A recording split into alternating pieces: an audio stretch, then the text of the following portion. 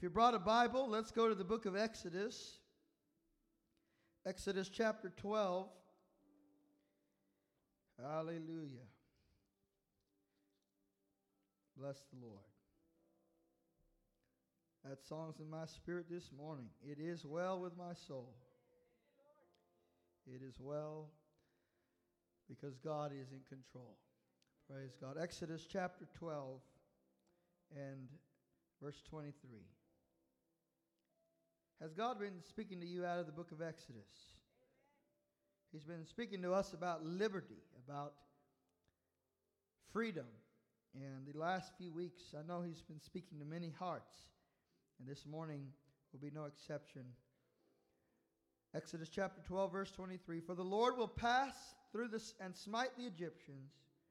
And when He sees the blood on the lintel and on the two doorposts, the Lord will pass over the door and will not allow the destroyer to come in to your house to smite you.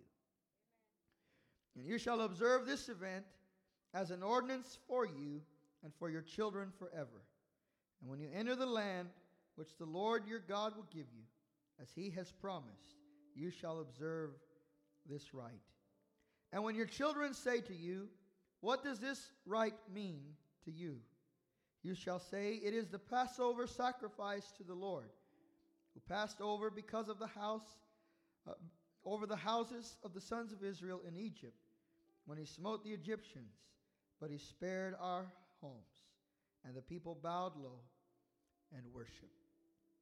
This morning, as we receive the Lord's table, we receive the elements which God gave to Moses these thousands of years ago in the Passover meal. And as the angel of the Lord passed through Egypt, I believe they were singing in the house, it is well with my soul. Isn't God good? Their story is my story this morning. Their story is your story this morning. Praise God for the sacrifice of His Son. Father, we thank You this morning for the blood of Jesus, which takes away sin. We thank You for the provision of a sacrifice. And we pray this morning as we come to Your word that You would anoint my lips of clay to preach the word of the living God, and that You would anoint the hearing of this congregation. In Jesus' name I pray. Amen. Amen. You may be seated this morning. I want to speak to you this morning from this chapter 12 of Exodus, because as we've been talking about freedom, we come to terms with the fact that there is a price for freedom. Freedom is not free. As we look through this story, this account of the deliverance of the children of Israel, a nation of about 2 million slaves, delivered out of Egyptian bondage and brought into freedom by the powerful hand of God. We note that there is a sacrifice that had to be made in order to deliver them out of this bondage. And I want to share with you about that sacrifice and about that blood this morning, because the story of the Exodus is your story. It is your story, first of all, because all of us were born into sin. All of us were born as slaves to sin, and so we need a redeemer. Someone to buy us back from the slavehold of sin. The book of Exodus is your story and my story, because our freedom, the freedom we enjoy and experience in Christ, was purchased through the blood of the Lamb of God. The blood of the Lamb that was shed in Egypt these thousands of years ago was a picture in the Old Testament of the blood of Christ that would be shed for our redemption on the cross. And so as we study the book of Exodus, I pray that you will study it with interest, because you're really reading about your own history.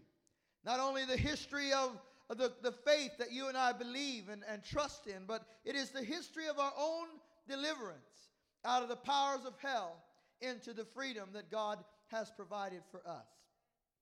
Now, as we study the book of Exodus, we also discover certain principles, certain truths that make this freedom possible.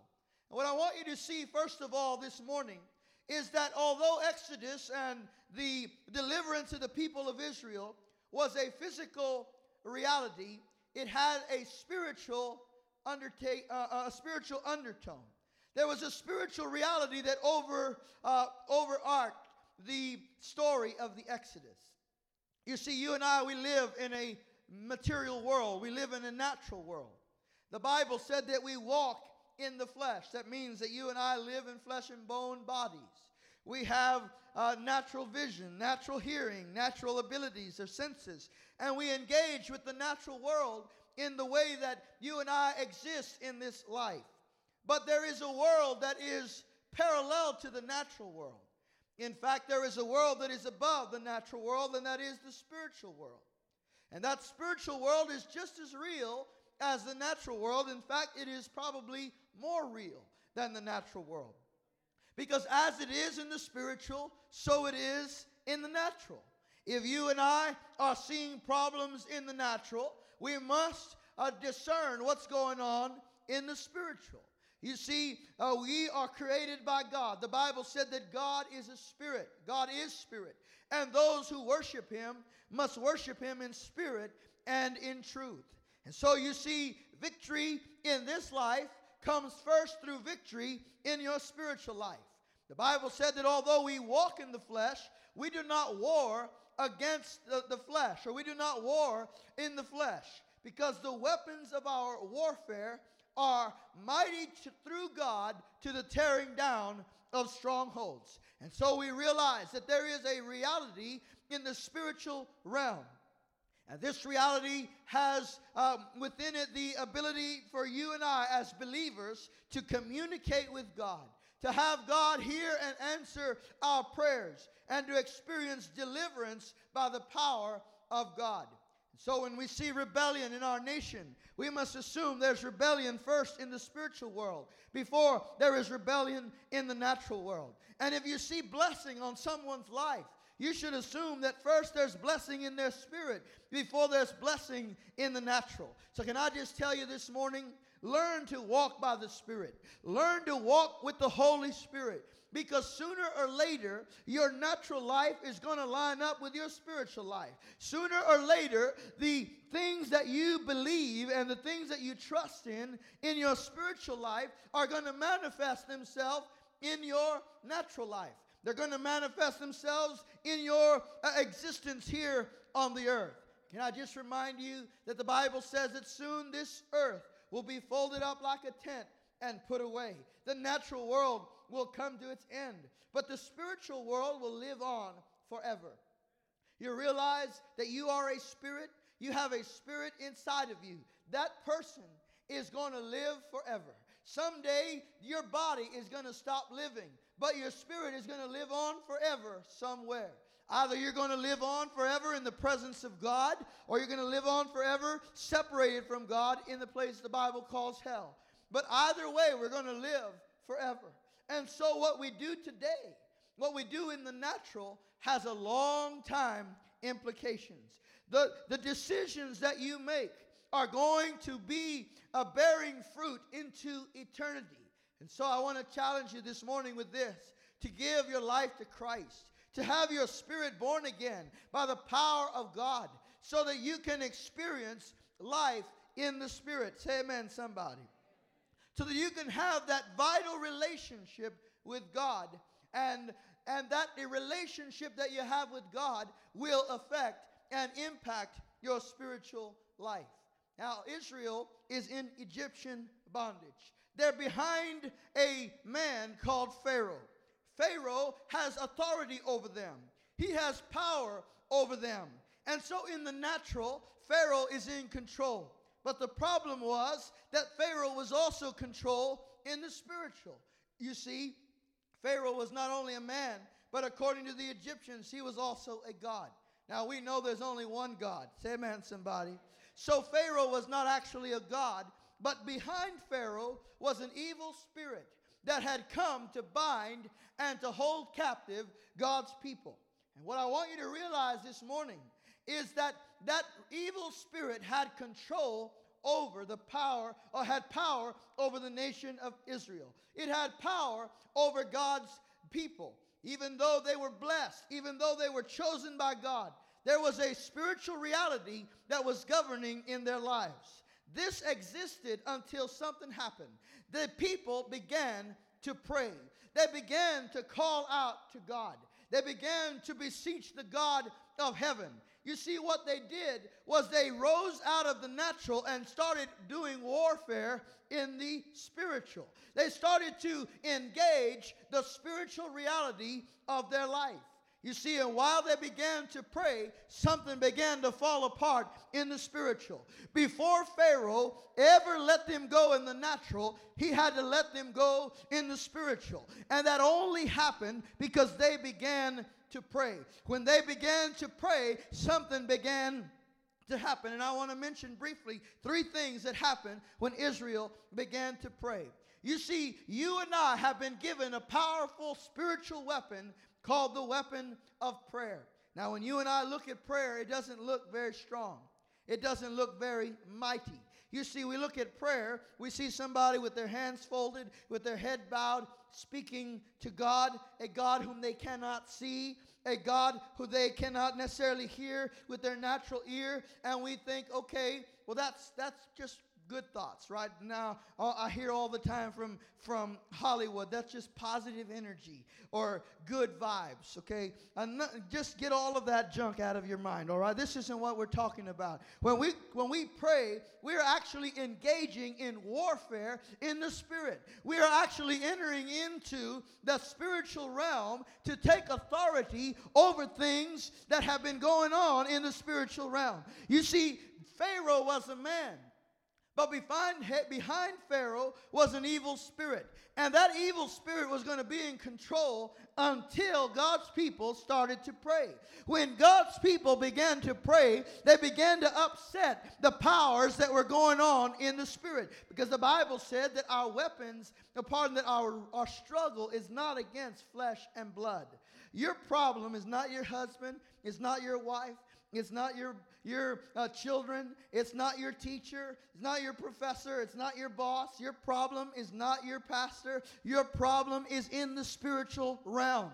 And until you deal with the spiritual realm, you're going to have problems in the natural realm. But when you start to pray in the spirit as a child of God, you take authority over spiritual things. You start to take authority on a level that now you're able to fight with weapons, the Bible says, are mighty through God to the tearing down of strongholds. You see, some of you have a rebellious teenager. You're not fighting that teenager. You're fighting the spirit of rebellion that's come into that heart, that's come into that life. Some of you have some people who are trying to keep you from getting a promotion at work. You're not fighting them. You're fighting the spirit that's behind them, trying to keep you from accomplishing the purpose of God in your life. Now, I know I've gone real deep, real quick this morning, and some of you are struggling to just keep up. You just stick with me, all right? Because I want you to understand some very important realities this morning. That those people are not your problem. What is the problem is the spirit that's behind them. And the only way to deal with this Pharaoh in your life is not to go and yell at Pharaoh. You don't get up and just go and start cussing Pharaoh. You've got to get into prayer. You've got to get in the spirit and start making war in the heavenlies. Making war in the spirit, because that's where the power is. So here's the first thing that happens when you begin to pray, is that God moves people in your life. Sometimes what is standing in front of you is a person, and as I've mentioned, there's a spirit behind that person. And you know, sometimes when I think about this, I realize that there are people sometimes have no reason to dislike me. I don't know why anybody would dislike me, but they do. They just look at me and have a dislike. And I just decided, you know what? Of course you dislike me, because I have the Spirit of God on the inside of me. There's a blazing, glowing fire on the inside of my life because I'm a child of God. Come on, somebody. Of course you don't like me, devil. I'm a child of God. And you and I, if we get caught up trying to fight Pharaoh in the natural, we're going to lose. Because our weapons are not natural. Our weapons are spiritual. Now, I want you to imagine the whole arsenal of the United States Army. Missiles and jets and tanks and bazookas, everything you can imagine. And then imagine those are our spiritual weapons. And then in the natural, we come up against the enemy with a little squirt gun. And you're trying to fight a fight with a squirt gun that God has equipped you in the Spirit to fight by the power of the Spirit. And so as long as you're trying to handle the natural with the natural, you are operating on a level that is below the power that God has given to you as a child of God. And so you and I have to begin to pray in the power of the Spirit. When we pray in the Spirit, the Bible said the Spirit knows the mind of God. The Holy Spirit knows what God wants to do. And when you and I begin to pray in the Spirit, we begin to pray in such a way that we are effective because we have come into agreement with God. Now, I'll tell you a story. This has happened a few times, but I'm not going to mention where or who to protect the guilty. All right. But, you know, in our public schools, we're not allowed to mention God. We're not allowed to have Bibles. You know how America has put God out of school. And you see what's happening. We've taken away the spiritual. Guess what's happening in the natural? You have chaos in the spiritual. You have chaos in the natural. Is this making sense? So one of our parishioners here, she said, Pastor, you know, I was working in the school, and there was a young boy who was manifesting, and I knew because I was spirit-filled that this was demonic. He was manifesting in the cafeteria. She said, I couldn't lay hands on him. I wanted to lay hands on him, but I couldn't lay hands on him. So she just said, she went up to him, and she said, in the name of Jesus, I come against you, devil. You leave this little boy alone. And the little boy received peace right there in the middle of the cafeteria. Come on, I'm talking about Beeville, Texas. I'm talking about the schools where your children go. Come on, there are spirits that want to get into the lives of your children. And if you take authority in the name of Jesus, you can be whispering. It doesn't matter. The devil's not deaf. When he hears the name of Jesus, he knows, hands off. I got to go. I can't stay here. You've got to realize that's the authority God has to move people. Pharaoh said, no, no, no, no, no, no, no, no, no. 9 times he said no. But the people were praying. So in the natural, he's saying no, but God's got him and he's twisting his arm. And on the night of the Passover, God moved in such a way on Pharaoh that the man who said no woke up the next morning and said, yes, yes, yes, yes. Get out of here. Take your people. He said, take your flocks, take your children. Get out of here. You're going to kill all of us. You see, God can move the people that need to be moved in your life if you will pray. I said, if you will pray. The Bible says, Jesus said, when you pray. He didn't say if you pray. He said, when you pray. Is there a praying church in here this morning? You see, when you begin to pray, God can move the people that need to be moved in your life. So I want you to just think about it. Who is it right now that's making a decision about your life? Somebody's making a decision about your job. Somebody's making a decision about how much you're going to get paid. Somebody's making a decision about whether or not you're going to get that loan. Somebody's making a decision about whether or not you're going to get into that college. And there you are, sitting in your living room, wringing your hands, saying, I hope they like me. I hope they really get on board with who I am. I hope I wrote a good letter. I hope they got some good references. No, friend, what you need to do is be on your knees. Say, Lord, speak to them. Let them know who I am. Give me favor. Come on, somebody. And when God gets behind that doesn't matter if they say no. When God says yes, nobody can keep you out because you are a child of God. Now, the second thing that happens when Israel begins to pray is that not only does God move men, but God moves angels. You know that angels are God's messengers.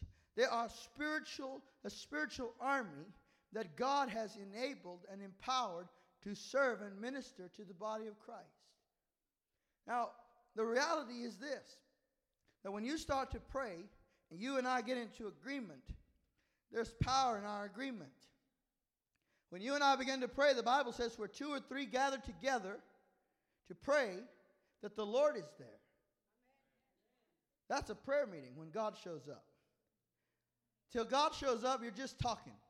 You got to have God show up. And when God shows up, things happen. But you realize that even when all of us are praying, we're still not alone. Because there is another army that is beside us, that is working toward God's purpose in our life. And that is an army of angelic hosts that God has sent into the world to minister to the body of Christ. And they were at work in the Exodus, and they are at work today. Listen, friends, the Bible says that the Apostle Peter was in jail. He was in the back of the jail. I mean, he was so far back that they would have forgotten he was there. The Bible said the next day, Herod had plans to kill him. His number was up. His time had been expired. He was behind several squadrons of soldiers. And beside him, there was a Roman soldier on the right and a Roman soldier on the left. This guy wasn't going anywhere except to the chopping block. But while this is going on in the natural, while the case is lost in the natural, the Bible said that the church was praying. What was the church doing? They were praying, and they were praying that God would deliver the Apostle Peter. They were saying, Lord, we sure do need our pastor, and we don't want to let him go right now. We want him to be delivered. And while they were praying, the Bible said that an angel came out of heaven and came into that jail cell, and Peter was asleep. And he woke Peter up, and he said, wake up, Peter. So Peter woke up, and the angel brought him out of that jail. The chains fell off of Peter, and they went through the first set of doors and the next set of doors, and then they came to an iron gate. Again, the natural. Have you ever come to a place where God was moving and then you just came up against an iron door and the natural said, this time I've got you? But guess what? The Bible said that the door just opened by itself, and Peter came out of the prison with that angel. Now here's what I want you to see. That the church was praying. If the church had not been praying, Peter may not have made it out of jail that night. Peter may not have survived to see the next day. But because the church was praying, they went into the spiritual realm. And while they were praying in the spiritual realm, the Spirit of God released the angelic host to come and to defend his servant. Here's what someone has said. It's very true. He said it was the angel that brought Peter out of prison, but it was the church that brought the angel out of heaven. It was prayer that moved God to send angels on behalf of his people. You say, Pastor, do you believe angels are still at work today? Absolutely, I do. The Bible said that the angel of the Lord camps round about those who fear God, and he defends them. Come on, somebody. You are not alone. God has sent the host of heaven to defend you, to protect you, to stand by those who fear God. And then there's this third thing that happens when we pray, and that is that God moves men, God moves angels, but then there's also this fact: God moves. Now you heard me read in verse 23 of Exodus 12 that the scripture says, and the Lord will pass through Egypt. You see, when I shared this with you a few weeks ago, I explained to you that in chapter 3, when Moses saw God in the burning bush, the Lord said to him, he said, Moses, I have seen the affliction of my people. I have heard their cry, and I have come down to deliver them. God said, I have personally come down. You see, friends, prayer can move men. Prayer can move angels. But the greatest fact of prayer is that prayer can move God. If you and I will begin to pray, and we will enter into this spiritual war that we are engaged in, you and I will find that God himself will move on behalf of his church. He will move on behalf of his people, and he will come to our aid. You see, when I read the Bible in the book of Revelation, it talks about how God is going to deal with the devil in the end. He's going to take Satan, and he's going to send an angel to take Satan, bind him with a chain, and cast him into the lake of fire. But you see, when he deals with Satan, he sends an angel to deal with the devil. But when he comes for you and me, he doesn't send an angel. He will come personally to rapture the church. He will come personally to resurrect the saints. What are you saying, Pastor? I'm saying that God likes to take care of his children's business his own way by himself. He doesn't send anybody else. He comes personally, and he comes into Egypt personally to deliver the children of Israel. Now, I'm watching you sit there and you're thinking, well, that's real nice. But I want you to get excited about this because God is on your side. God has said, I have come down to deliver you. I have come down to help you. I have personally made this arrangement. The Bible said that the Lord himself passed through Egypt that night. Now here is what's happened. On the physical realm, in the natural, there is an instruction given by God to Moses. He says, tell the people that they're going to take a lamb into their house. And they're going to take this lamb into their house for 14 days. Now let me ask you a question. What happens if you take a lamb, a baby lamb, into your house for 2 weeks? Your children are going to fall in love with the lamb. They're going to get attached to the lamb. And then God says at the end of the 14 days, your family is going to slaughter the lamb. And you're going to take the blood of that lamb and you're going to place it on the doorpost of your house. Now this happened 4,000 years ago, so you don't have to worry about that today. Say amen, somebody.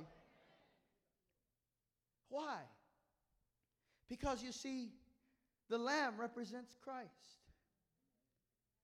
Jesus is that innocent lamb that God was foreshadowing in the instruction that he gave to Moses. He says you're going to take a lamb per house. Now, if you study the Bible, you'll realize that in the book of Genesis, it was a lamb per man. In the book of Exodus, then we see that it is a lamb per household. But then in Leviticus, it's a lamb for the nation.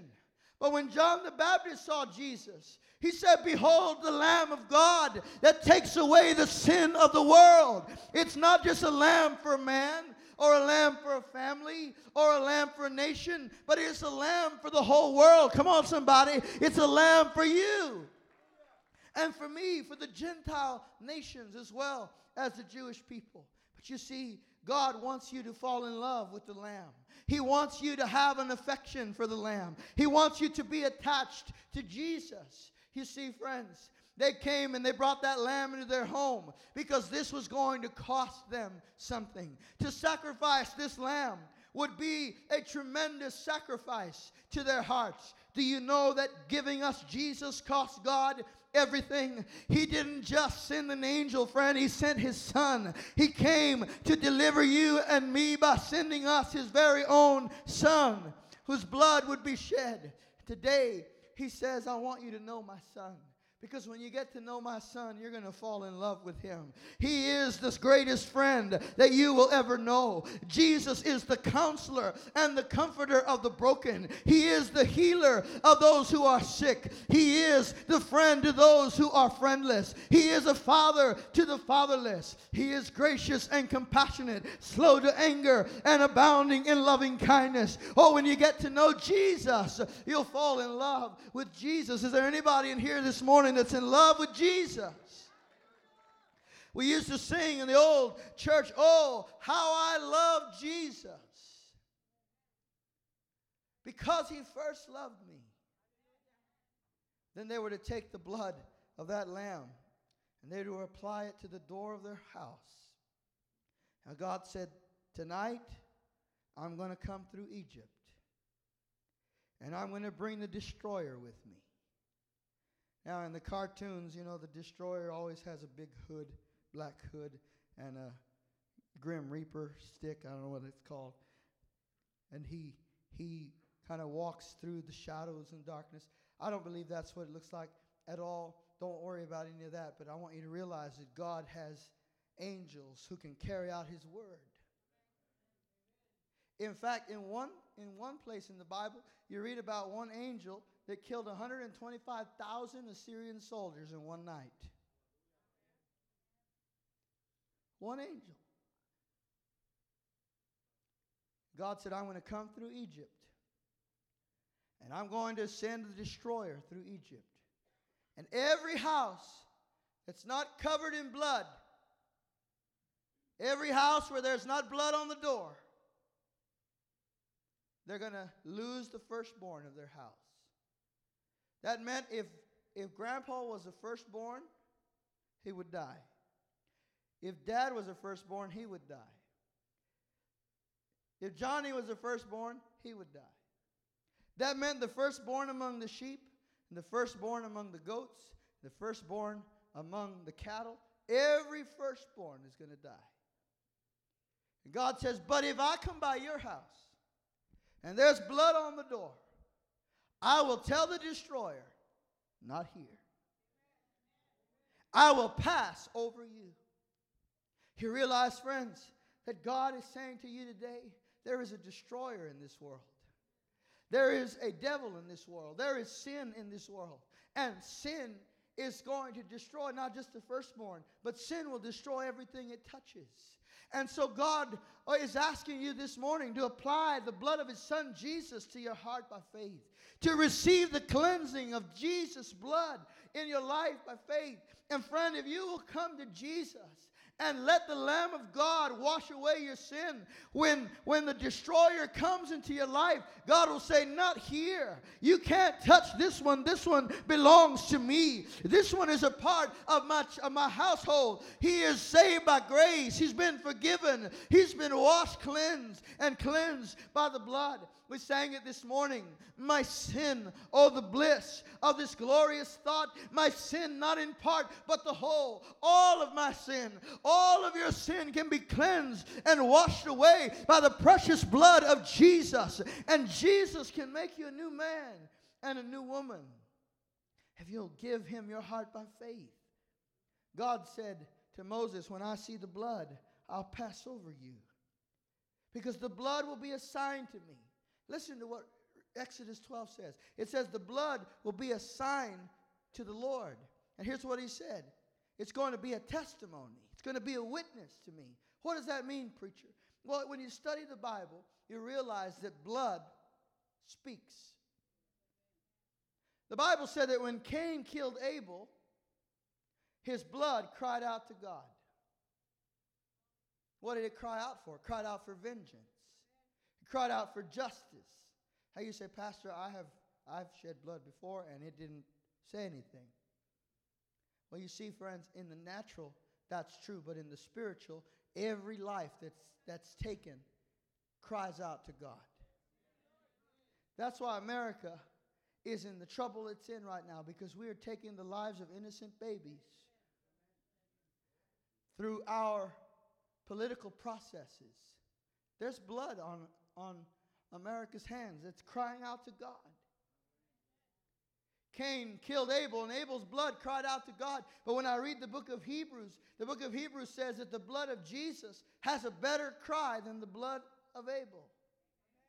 Because the blood of Abel cried out for justice. It cried out for mercy. But the blood, it cried out for judgment. But the blood of Jesus cries out for mercy. It cries out for grace. And that's what the blood of the door on the doorplace of the Israelites in Egypt was. It was a sign. And that blood was crying out for mercy. It was crying out for grace. And as the Lord came through Egypt, when He saw the blood, He heard the cry of that blood. And He heard it, and He answered it with mercy. Can I tell you, friend, the only way to receive freedom from the judgment and the wrath of God is through the blood of Jesus, His Son, whose blood alone can give you access to the mercies of God.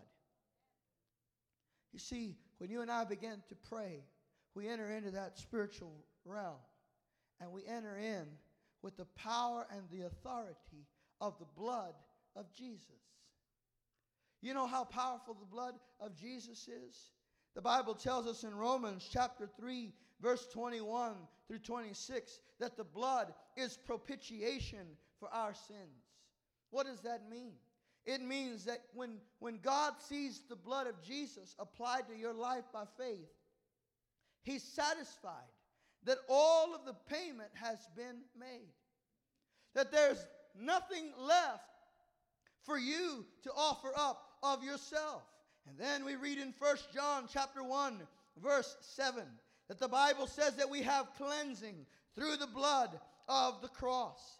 In Romans chapter 5 and verse 9, we read that we have justification through the blood of Jesus. What does that mean, preacher? That means that when you are covered by the blood of Jesus, when you've been washed by the blood of Jesus, God no longer sees your sin, but He sees the righteousness of Christ. He sees the perfection of Jesus. In 1 Corinthians chapter 10 and verse 6, we read that there is communion with God through the blood of Jesus. In Matthew chapter 26 and verse 28, we read that we have a new covenant with God through the blood of Jesus. Ephesians chapter 2, verse 13, we read that we have been brought near to God through the blood of Jesus. We were once far away, but now we have been brought near to God through the blood of Christ. In Colossians chapter 1, verse 19 through 20, we read that we have peace with God through the blood of Jesus. God is no longer at war with man. God has made terms of peace with man through the blood of Jesus. In Hebrews chapter 9 and verse 22, we read that we have received the remission or the forgiveness of our sins through the blood of Jesus. And without the shedding of blood, there is no remission for sins. In Hebrews chapter 10, verse 19 through 22, we read that we have access to God through prayer, through the blood of Jesus. You see, when we pray those kinds of prayers that move men, when we pray those kinds of prayers that move angels, when we pray those kinds of prayers that move God, we don't have power in ourselves to pray. It's the blood of Jesus that has given us authority to enter in with confidence into the throne room of the living God. Somebody shout amen this morning. It is the blood of Jesus that has given us confident access into the presence of God. You see, friends, when you and I pray today, we have access to God's presence Himself. Now listen, we take this for granted. And you know how I know we take it for granted? Because I see it on your face. It's got a take for granted face right now. What do you mean, preacher? I'm talking about prayer. And we're like, yeah, it's another sermon on prayer. Do you realize that you can't pray? You can't pray without the blood of Jesus. You and I can't get to God's ear without the blood of Jesus. The Bible tells us that Abraham and Moses and Joshua and all of the patriarchs of old, they had occasional moments of communion with God. And when God established the temple and the tabernacle, the Bible tells us that the priest, the high priest, could only go into the presence of God once a year. Once a year. He could go into the presence of God beyond the veil into the Holy of Holies only once a year, and not without blood. Anyone that tried to enter into the Holy of Holies without blood would die on the spot. But do you realize that when Jesus died on the cross, His blood opened the door for you and I to come boldly into the throne of grace, not once a year, not once a month, or once a week, but every single day. You and I can enter into the Holy of Holies because of the blood of Jesus. Because of the sinless sacrifice of Jesus, you and I can come in with confidence into the throne of God. And now we have spiritual power. Because the blood of Jesus is not a natural thing. The blood of Jesus is a spiritual reality. It is a reality, friends. This is how powerful the blood of Jesus was. That when Jesus died on the cross, his blood covered sin all the way back to Adam. His blood covered sin all the way back to the Garden of Eden. And you know what else it did? His blood covered sin all the way to the end of time. That's why we sing, oh, the blood of Jesus. Because the blood of bulls and goats couldn't do that. The blood of the lamb on the door of the Hebrews couldn't do that. It was only a type. It was only a shadow of he who was to come. Whose blood would give us access to answered prayer. Whose blood would give us power to hear and to be heard by God. And this morning, you and I have access through the blood of Jesus. The Bible says we have access to the blood of Jesus through a new and living way. You don't have to come through a sacrificial system. Jesus is the sacrificial system. You don't have to come through the law of Moses. Jesus has fulfilled the law of Moses. You just have to come through Christ. His blood was shed for your sins. So that when God looks at you, he doesn't see your sin anymore, but he sees the perfect righteousness of his Son. And he tells the destroyer, you can't stop here. Death has already been here. The price has already been paid. Mercy has already been applied. Would you stand with me this morning? I want to invite you this morning to enter into spiritual warfare. Some of you have a desperate need in your life. And you're looking at it in the natural. You're looking at it in your five senses. But this morning I want you to get into the Spirit and ask the Holy Spirit to show you exactly how to pray. To move whatever obstacle it is that is standing before you and the purpose of God over your life. So I want to open this altar to every single person in here that says, Pastor, there's a need in my life, and only prayer can move it. If that's you, come under this altar with faith. Come on, get in this altar, and we're going to believe God together. We're going to stand in the authority of the blood of Jesus. We're going to come not to Pharaoh, but we're going to come against powers and principalities that are standing against the purpose of God in your life. And we're going to take authority through the blood of Jesus.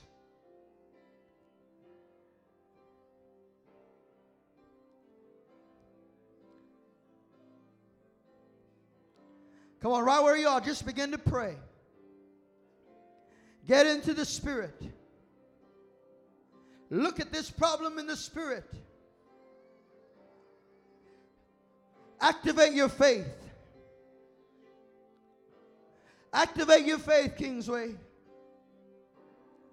Pharaoh might say yes, might say no, but God has the final word. God has the final word. Father, in the name of Jesus, I stand with your people this morning as we come to the throne of the living God. We are entering in this morning, not in the name of Kingsway Church and not in the name of Pastor Isaac, but we're standing this morning in the precious name of Jesus.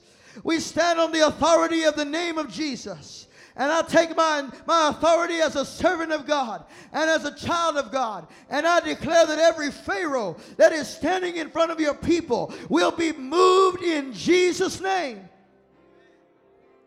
I declare that every power of darkness that has assailed their hearts with fear, that has contaminated their mind with unbelief, I come against it now in Jesus' name. I declare that they are free. I declare that they are blessed. I declare that they are healed. I declare that they are whole in the name of Jesus. I take authority over cancers. I take authority over diabetes. I take authority over every form of infirmity in the name of Jesus. I come against poverty.